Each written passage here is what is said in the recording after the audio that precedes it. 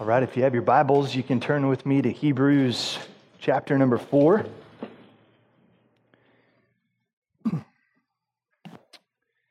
Hebrews chapter number 4.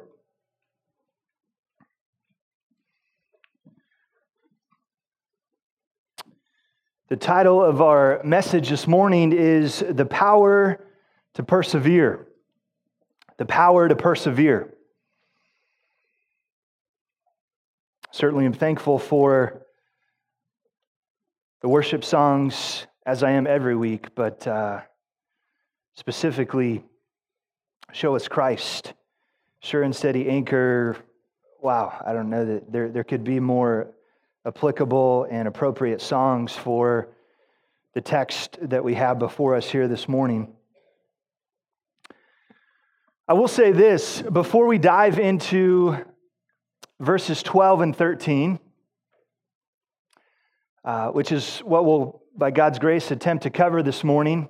Pastor Dave is going to be preaching our Easter service as we finish out Hebrews chapter number 4, looking at Jesus, the great high priest, what he accomplished there. I think it'll be a very, very appropriate Easter message, and excited to be able to see the overlaps even in our calendar, where we can just continue right on through our preaching text and focus on Christ, remembering an empty tomb, remembering that he is risen, defeating sin, death, and hell. And ultimately, has not Hebrews been all about Jesus, all about the gospel, all about the personal work of Jesus Christ? And so we'll continue our way on through. But before we dive into verses 12 and 13, I did just want to provide a little bit more context around this topic of persevering.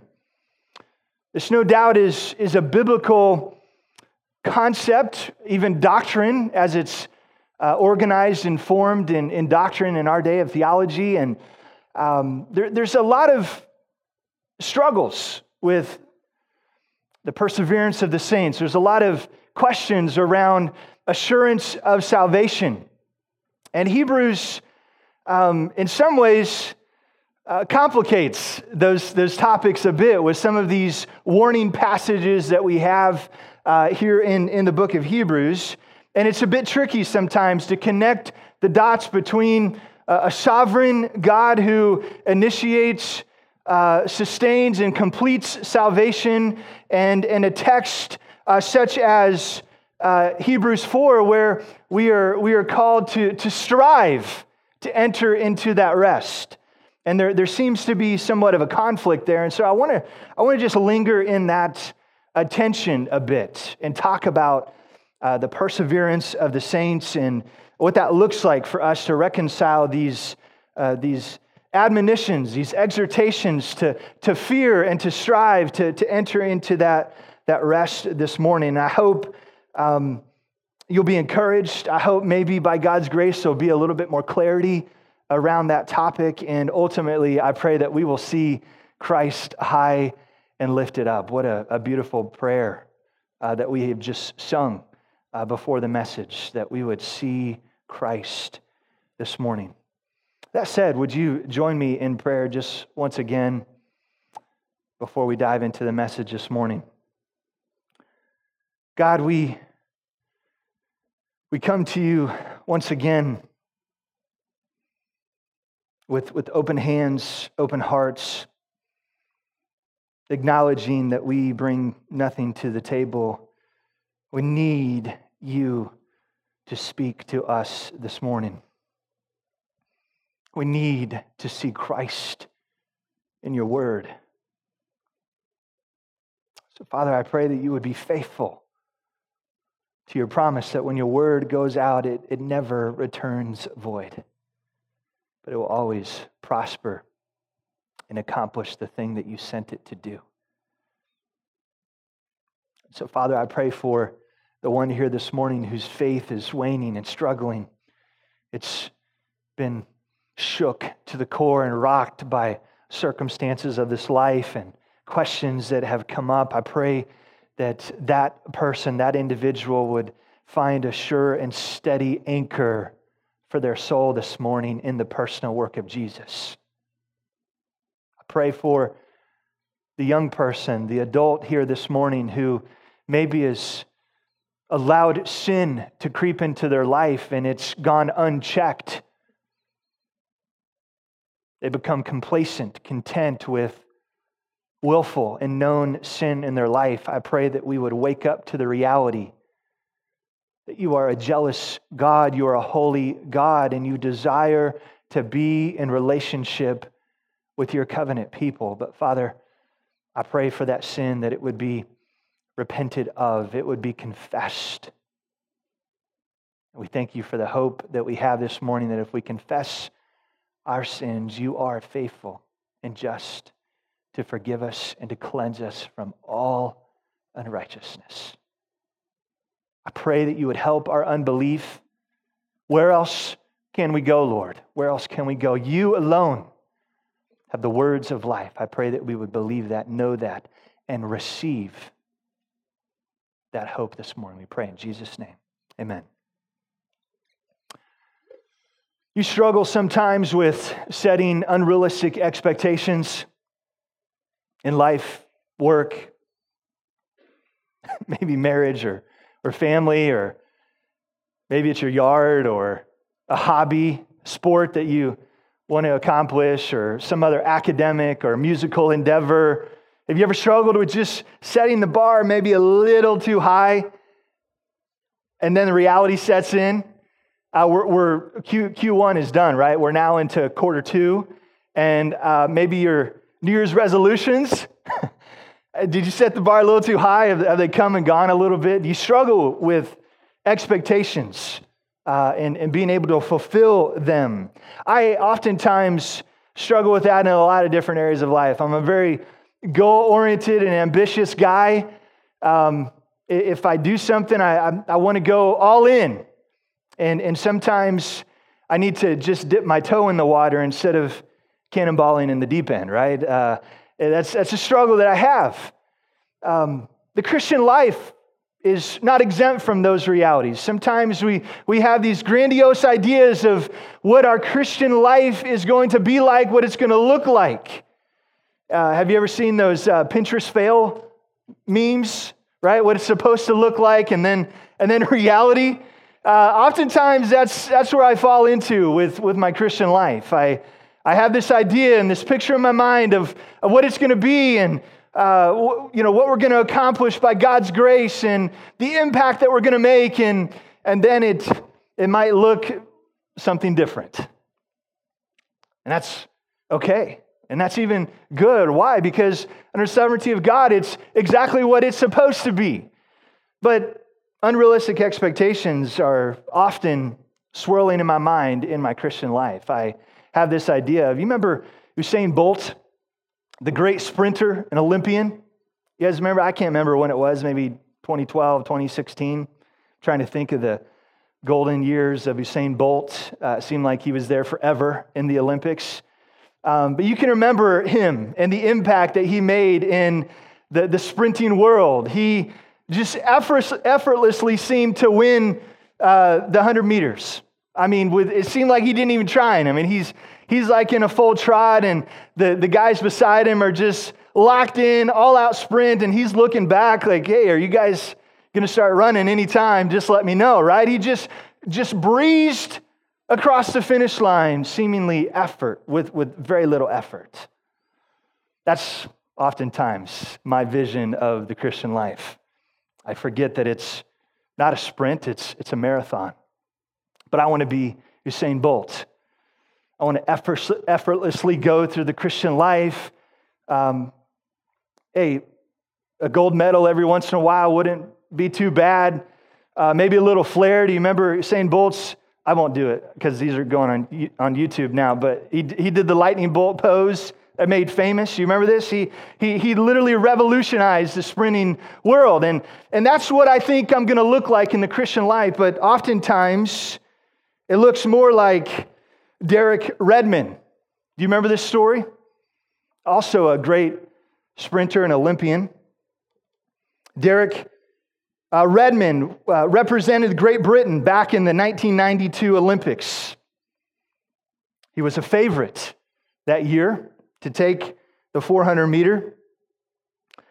And in that race, they lined up, the gun went off, and Derek Redmond was out of the gates and had a good first turn. But as he's coming out of the first turn, Derek Redmond pulled his hamstring.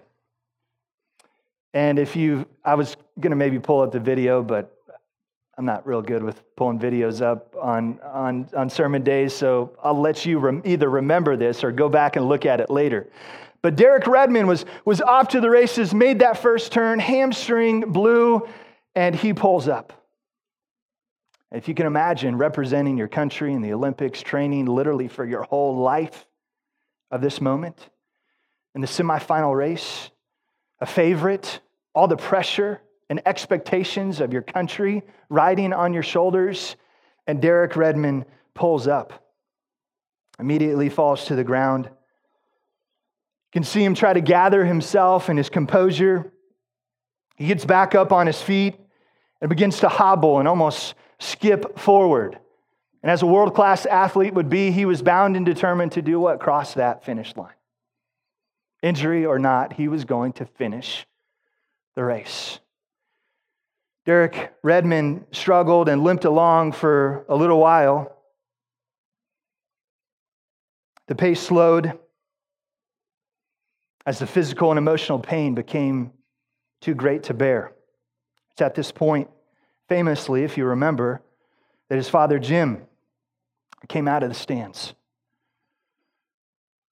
Placed his arm around his son right there on the track as they slowed to a steady walk, one foot in front of the other. The race complete. All of his competitors now been done for a number of seconds. Derek's face was buried in his father's shoulder, weeping, hurting, in pain, and they crossed the finish line together, but only by the support and the strong arm of his father. That is realistic expectations of the Christian life. I want to be Usain Bolt. I want to have the flair. I want to accomplish great things. I want to have the legacy to be the greatest Olympian probably of all times, or right up there with many of them. But in reality, I'm Derek Redmond, pulling a hamstring out of the first turn and hobbling my way across the finish line, but not alone. A Heavenly Father is there every second of every moment, placing His arm around me, walking across the finish line, hobbled, in pain, hurt, disappointed, but finished. Nonetheless, the race that the Lord has put before me. Imperfect as it may be, again, this could be a more accurate depiction of what it looks like to persevere in the faith. Ultimately, we can't persevere in the faith on our own, just as I can't achieve salvation on my own. So the title of this morning's message, The Power to Persevere in the Faith, it's solely a work of Christ through the gospel on my account. So what are we to do with these warning passages of Hebrews? This wasn't the first, and it's not going to be the last where we're going to be confronted with this warning against apostasy in the church. What are we to do with these passages here in this letter of Hebrews? What the author, I believe, is attempting to do is to establish a clear distinction between a real, active, and genuine faith versus that of a spurious or false faith. Although seeming to be real, there is a pseudo faith, there is a fake and false faith. And that pseudo and fake faith is no faith at all. This is the contrast that the author of Hebrews is attempting to set up. If we don't have faith, we know God's word tells us it's impossible to please God. So exposing the error for what it is is top of mind for the author of Hebrews. He intends to leave no question around what is required to enter God's rest and be in relationship with a holy God. As we have seen and will continue to see throughout this book, it requires a great high priest, the man Christ Jesus. This man, this is the one that we celebrate during this Holy Week, right here on Palm Sunday, beginning this Passion Week of Christ. This is the one that we consider, that we think about as we remember back to chapter 3, verse number 6. It was consider Christ and hold fast to the confession. So this is the call. This is our recalibration of our mind, of understanding this warning and apostasy and the falling away and the hardened, evil, unbelieving heart that we see in this passage of warning. We are to look to Jesus. That should be our response. We look to the Messiah, Jesus Christ. And even on this Palm Sunday, there's a lot of correlations to our passage in Hebrews chapter 3 and 4. As Jesus made his triumphal entry, he rode into Jerusalem on a donkey in perfect fulfillment of prophecy. The crowds there at Jerusalem, they had swelled to up over 2 million as the Jews were gathered there to observe the Passover. But even then, Jesus warned against a pseudo-faith. Do you remember John chapter number 12, verse number 13? So they took branches of palm trees and went out to meet him, crying out, Hosanna! Blessed is he who comes in the name of the Lord, even the King of Israel. We know Hosanna in the Hebrew, it simply means what? Save us. Hundreds of thousands, even millions of Jews crying out to Jesus Christ in fulfillment of prophecy, riding into Jerusalem, crying out, save us! Save us! Even the King of Israel. Now the question is this: were the crowds crying out to Jesus to save them from their sins?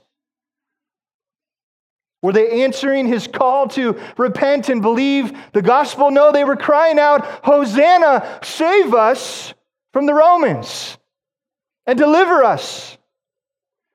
They were longing for an earthly king. This faith was self-serving and self-centered, just as we see here in Hebrews chapter 3 and 4.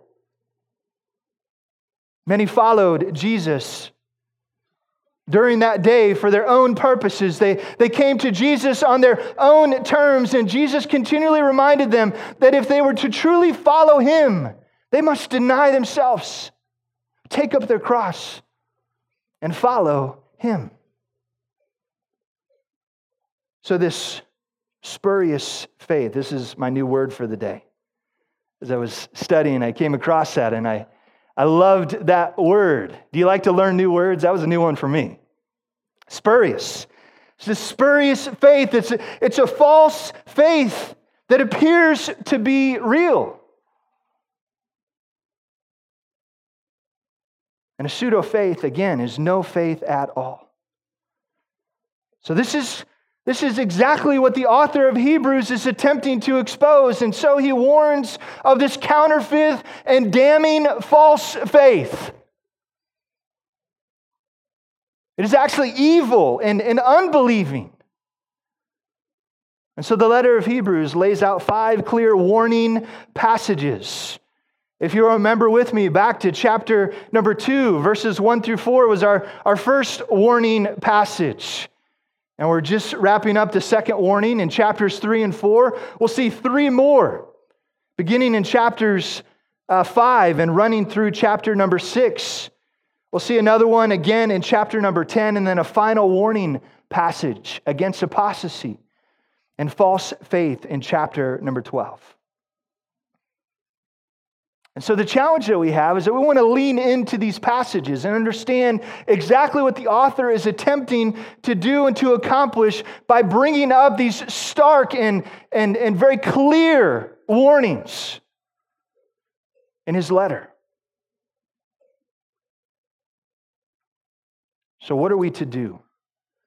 How are we to approach this topic of unbelief? So much of this book, as we're seeing, and it continued to unfold, it's being tied up in this topic of unbelief and false faith.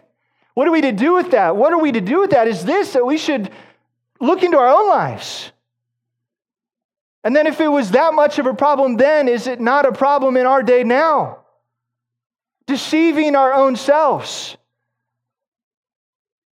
There's a warning even for us to consider. We should look to Jesus. Remember the Savior. Look to the Messiah and persevere. Hold fast your confession. And by God's grace, the author is reminding us that true and genuine faith comes only from the Lord.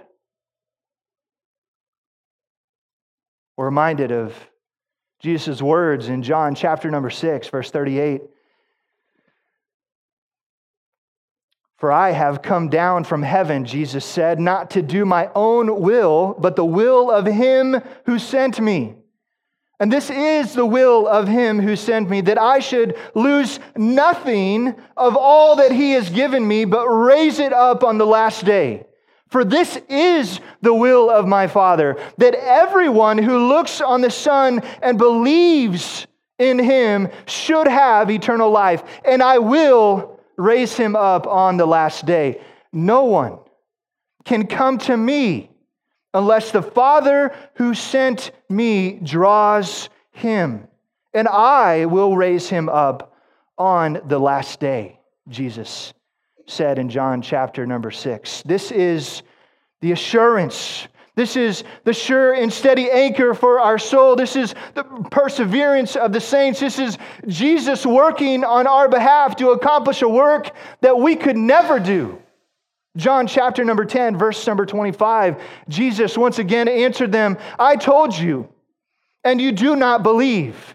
The works that I do in my Father's name bear witness about me, but you do not believe. There again, faith. But you do not believe because you are not among my sheep. Speaking of Jesus as the good shepherd, verse 27, my sheep hear my voice, and I, meaning Jesus, know them, and they follow me. I give them eternal life, and they will never perish. And no one, did you get that? And no one will snatch them out of my hand. My Father who has given them to me is greater than all, and no one is able to snatch them out of the Father's hand. I and the Father are one. Hold fast to the confession.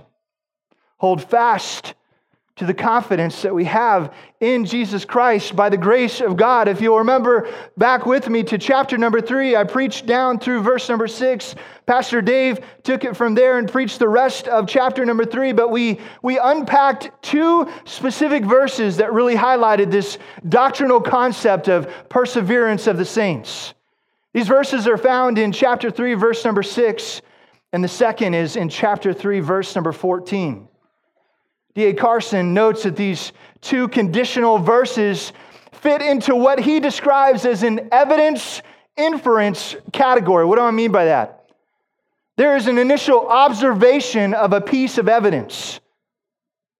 And based off of that observation of that evidence, that naturally leads the observer to infer a certain logical conclusion. So let's look at chapter 3, verse number 6. Let's see what the evidence is, and let's see what conclusion we can make based on that observation. Hebrews 3, verse number 6 says this, we are His,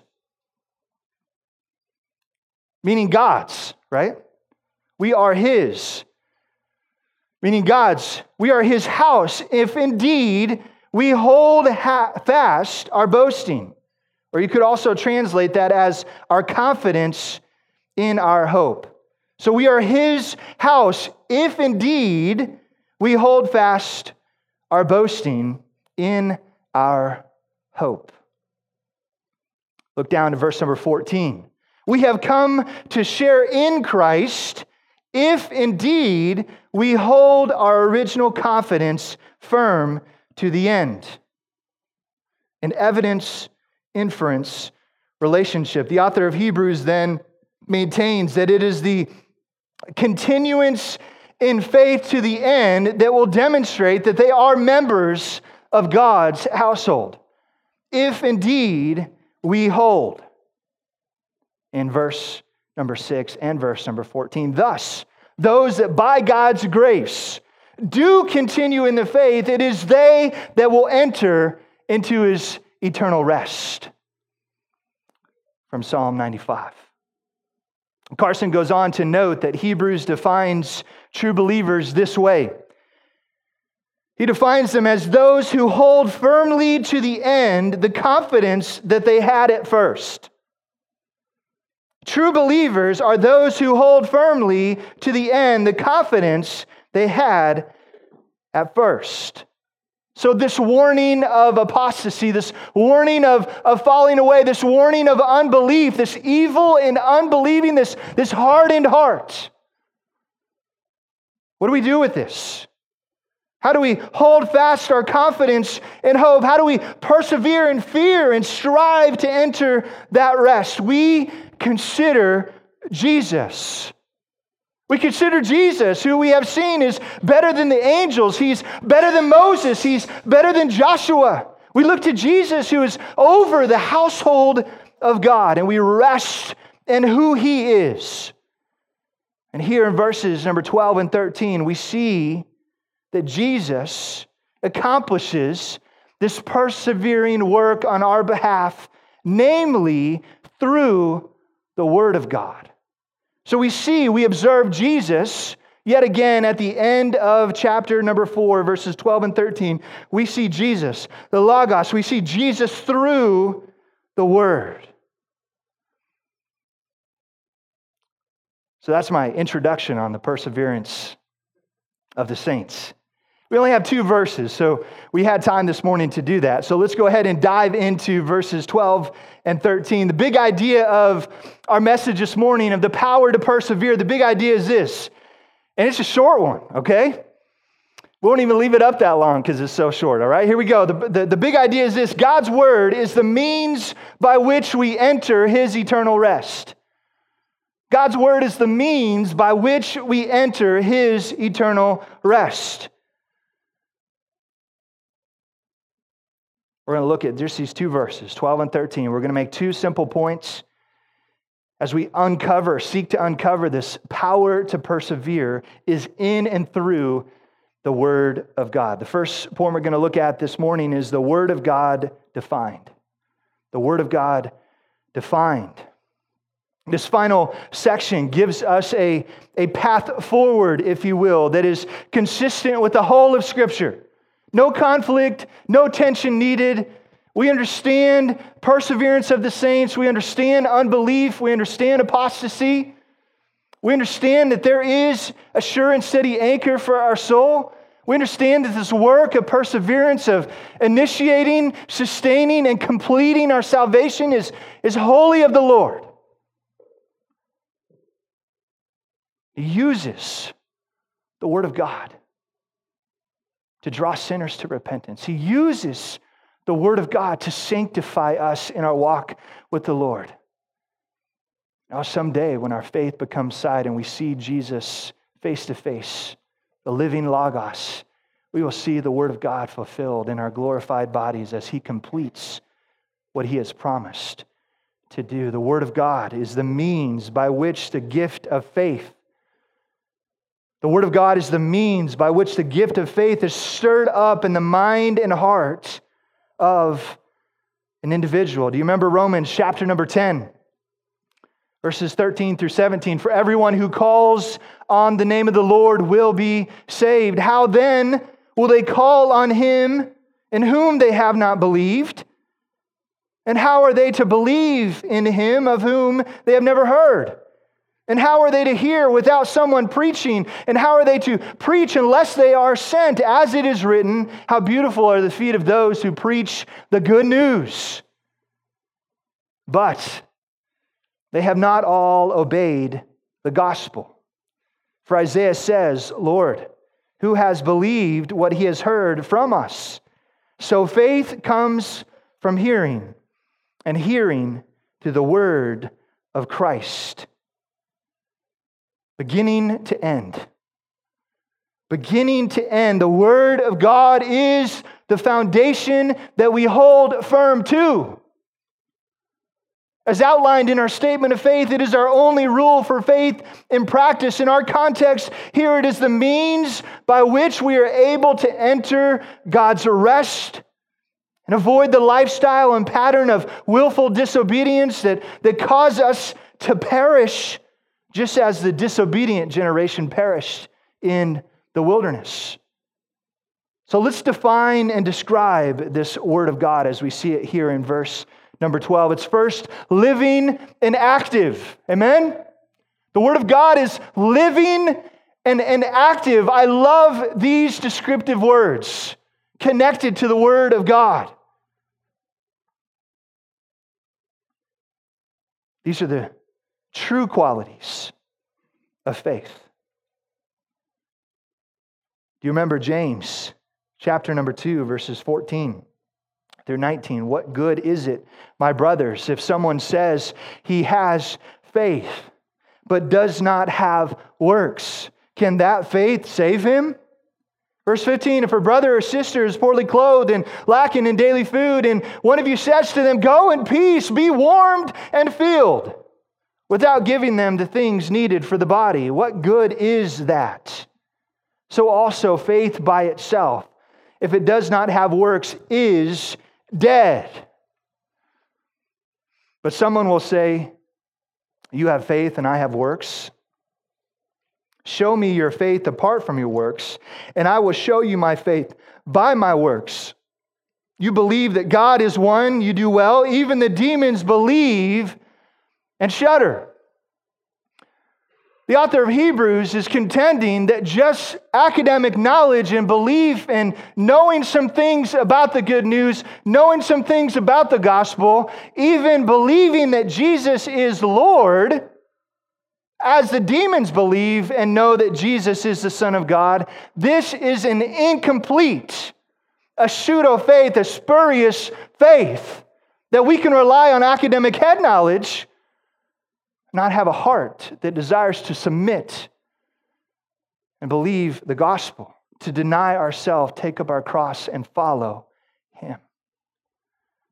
Even the demons believe and shudder. So true faith is what? Alive and active. Let me ask you this question. As we're been over the last number of weeks, going through chapters 3 and 4, hearing the warnings, the danger of a hardened heart, seeing the blinking red lights of warning towards an evil and unbelieving heart.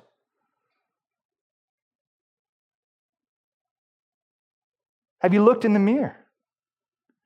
Have you evaluated the state of your relationship with the Lord? Have you looked at the quality and the content of your faith? Is it in Christ alone? By grace, through faith? Are you trusting in your good works, your head knowledge, your background, your Bible college degree? Are you trusting in something else other than Jesus Christ alone for salvation? And if the answer to that is anything other than by grace, through faith, in Christ alone, friends, we need to get on our knees before a holy God. He calls us to repent and believe the gospel, and to place our faith and confidence in Him and Him alone. True faith is alive and active. These aren't works attempting to earn more favor in the eyes of God. Rather, this is a living and active faith, and the Holy Spirit is producing fruit in your life that remains. Does your faith have a pulse? Do you have a heart for the things of God? Do you have a short sin account in your relationship with the Lord? Are you quick to repent? Are you quick to confess? Are you quick to reconcile with those in your life? Friends, these are fruits. This is the grace of God working in your life, assuring you that you are in the faith. The Holy Spirit at work in your life. It is alive and active. The answer to those questions is a bit fuzzy. Again, we should lean into these verses and these warnings and pray that God would stir us up and revive our cold hearts. So in contrast to the hardened hearts of chapter number 3, the author goes on to define the Word of God in a very descriptive way. You see that in verse number 12. For the Word of God is living and active. It is alive and active and moving. It has a pulse. It is producing fruit by God's grace. Secondly, it is sharper than any two-edged sword, piercing to the division of soul and spirit, of joints and of marrow, and discerning the thoughts and intentions of the heart, sharper than any two-edged sword. The double-edged sword was specifically designed for its piercing capabilities. God's Word is able to pierce even the hardest of hearts. Are you thankful for that? Amen? God's Word is able to pierce the hardest of hearts. And then the extent of that piercing is further explained. It is piercing to the division of soul and spirit, of joints and marrow, and discerning the thoughts and intentions of the heart. The Word of God, secondly, is able to expose a false faith. There's no hiding from or deceiving the Word of God. The Word of God is able to discern the thoughts and even the intentions of the heart. This piercing sword reveals even the motive of our thoughts. God's Word knows. And Jesus, as the Logos, the Word becoming flesh, the one who dwelt among us, John chapter number 1. This Word, Jesus Christ, knows us, knows our heart, knows our intentions and motives, and knows whether we have a real faith or a spurious faith. One that is good on the outside, but revealed to be fake and false. The Word of God is able to expose this false faith. There is no hiding. The Word of God is able. This piercing sword reveals motive. It breaks through the facades and exposes the quality of our faith. It exposes who we are trusting in. Is it anything else other than Jesus Christ? And if it is, that is a false faith. Is it rooted in the finished work of Jesus on the cross of Calvary? Is it trusting and believing in the resurrection account of an empty tomb? This is the definition, the description, and the function of the Word of God. It is alive and active. God's Word is able to save. And friends, we've been equipped with the Word of God, the inspired and inerrant Word that we hold in our hands. It's the very Word of God. Do you love it? Do you cherish it? Are you reading it? Are the words of God on your lips, on your tongue? Are you quick to calibrate a conversation back to a verse, a scripture? Are you quick to say, hey, you know what? What does God's Word say about this circumstance, about this trial, this difficulty, this disagreement? Let's go to the Word of God. Is it alive and active in your life? The second aspect of the Word of God that we want to look at this morning is the Word of God deployed. What does the Word of God accomplish when it is deployed in our lives? First, let's look at the scope of the Word in verse number 13. And no creature is hidden from His sight, but all are naked and exposed to the eyes of Him to whom we must give an account. No creature is hidden. in the eyes of the Lord. All of mankind is subject to the piercing effect of the word.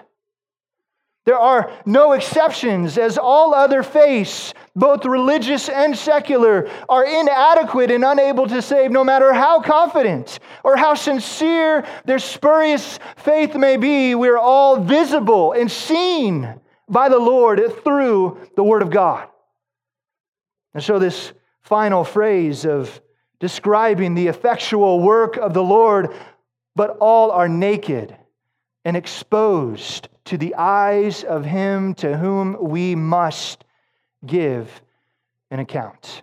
The Word of God strips away every work, crutch, selfish motive, vain good work, and through the ministry of the Word, we arrive at a place of surrender and submission as we are reminded of the sovereignty of God.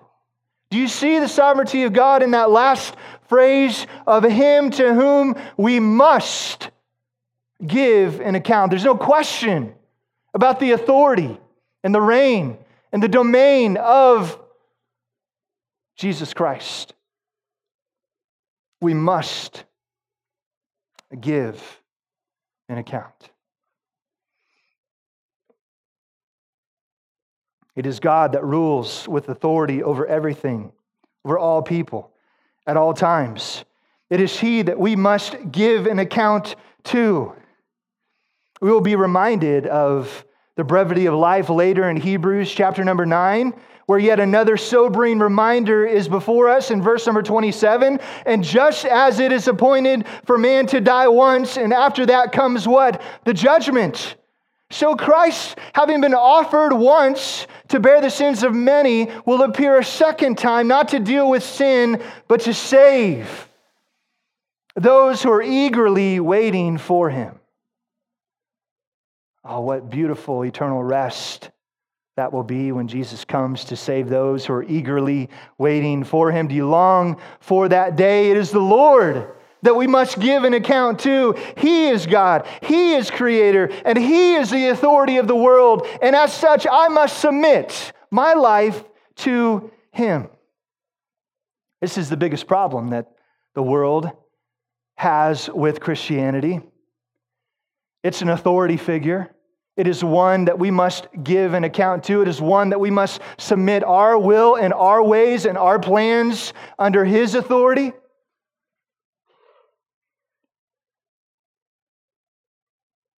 The only question remains then is this. It's the timing of that submission. By God's grace, will I submit my will to Him now and respond rightly to the gospel and recognize Him as Savior and Lord? And by God's grace, place my faith in the finished work of Jesus on the cross of Calvary? Will I do that now, this side of eternity, or will I do it later? Because we're reminded, back in our series through Philippians, chapter number 2, that every knee will bow, every tongue will confess that He is Lord. Of Him to whom we must give an account. The question is now or later. Matthew chapter number 7, verses 21 and 23. Sobering, some of the most sobering verses in all of Scripture. Jesus reminds these religious leaders, not everyone who says to me, Lord, Lord, will enter the kingdom of heaven, but the one who does the will of my Father who is in heaven. On that day of judgment that is appointed to every human being. On that day, many will say to me, Lord, Lord, did we not prophesy in your name and cast out demons in your name and do many mighty works in your name? And then will I declare to them, I never knew you. Depart from me, you workers of lawlessness. Friends, I wonder this morning, do you know the Lord? Has the Word of God revealed to you His person and His work in the Scriptures? And as such, have you responded in simple, childlike faith? Have you responded like Peter did in the Gospel of John? You are the Christ, the Son of the living God. Have you repented of your sins, turned from your way, and placed your faith in the finished work of Jesus Christ alone? Friends, I wonder if there might be someone here today who, like the crowds at Jerusalem, are shouting, "Hosanna! Save us!" But the salvation you seek is self-serving and self-centered. The question remains, are you willing to come to Jesus on His terms? Or are you only interested in coming to Jesus as long as it's on your terms and in your way?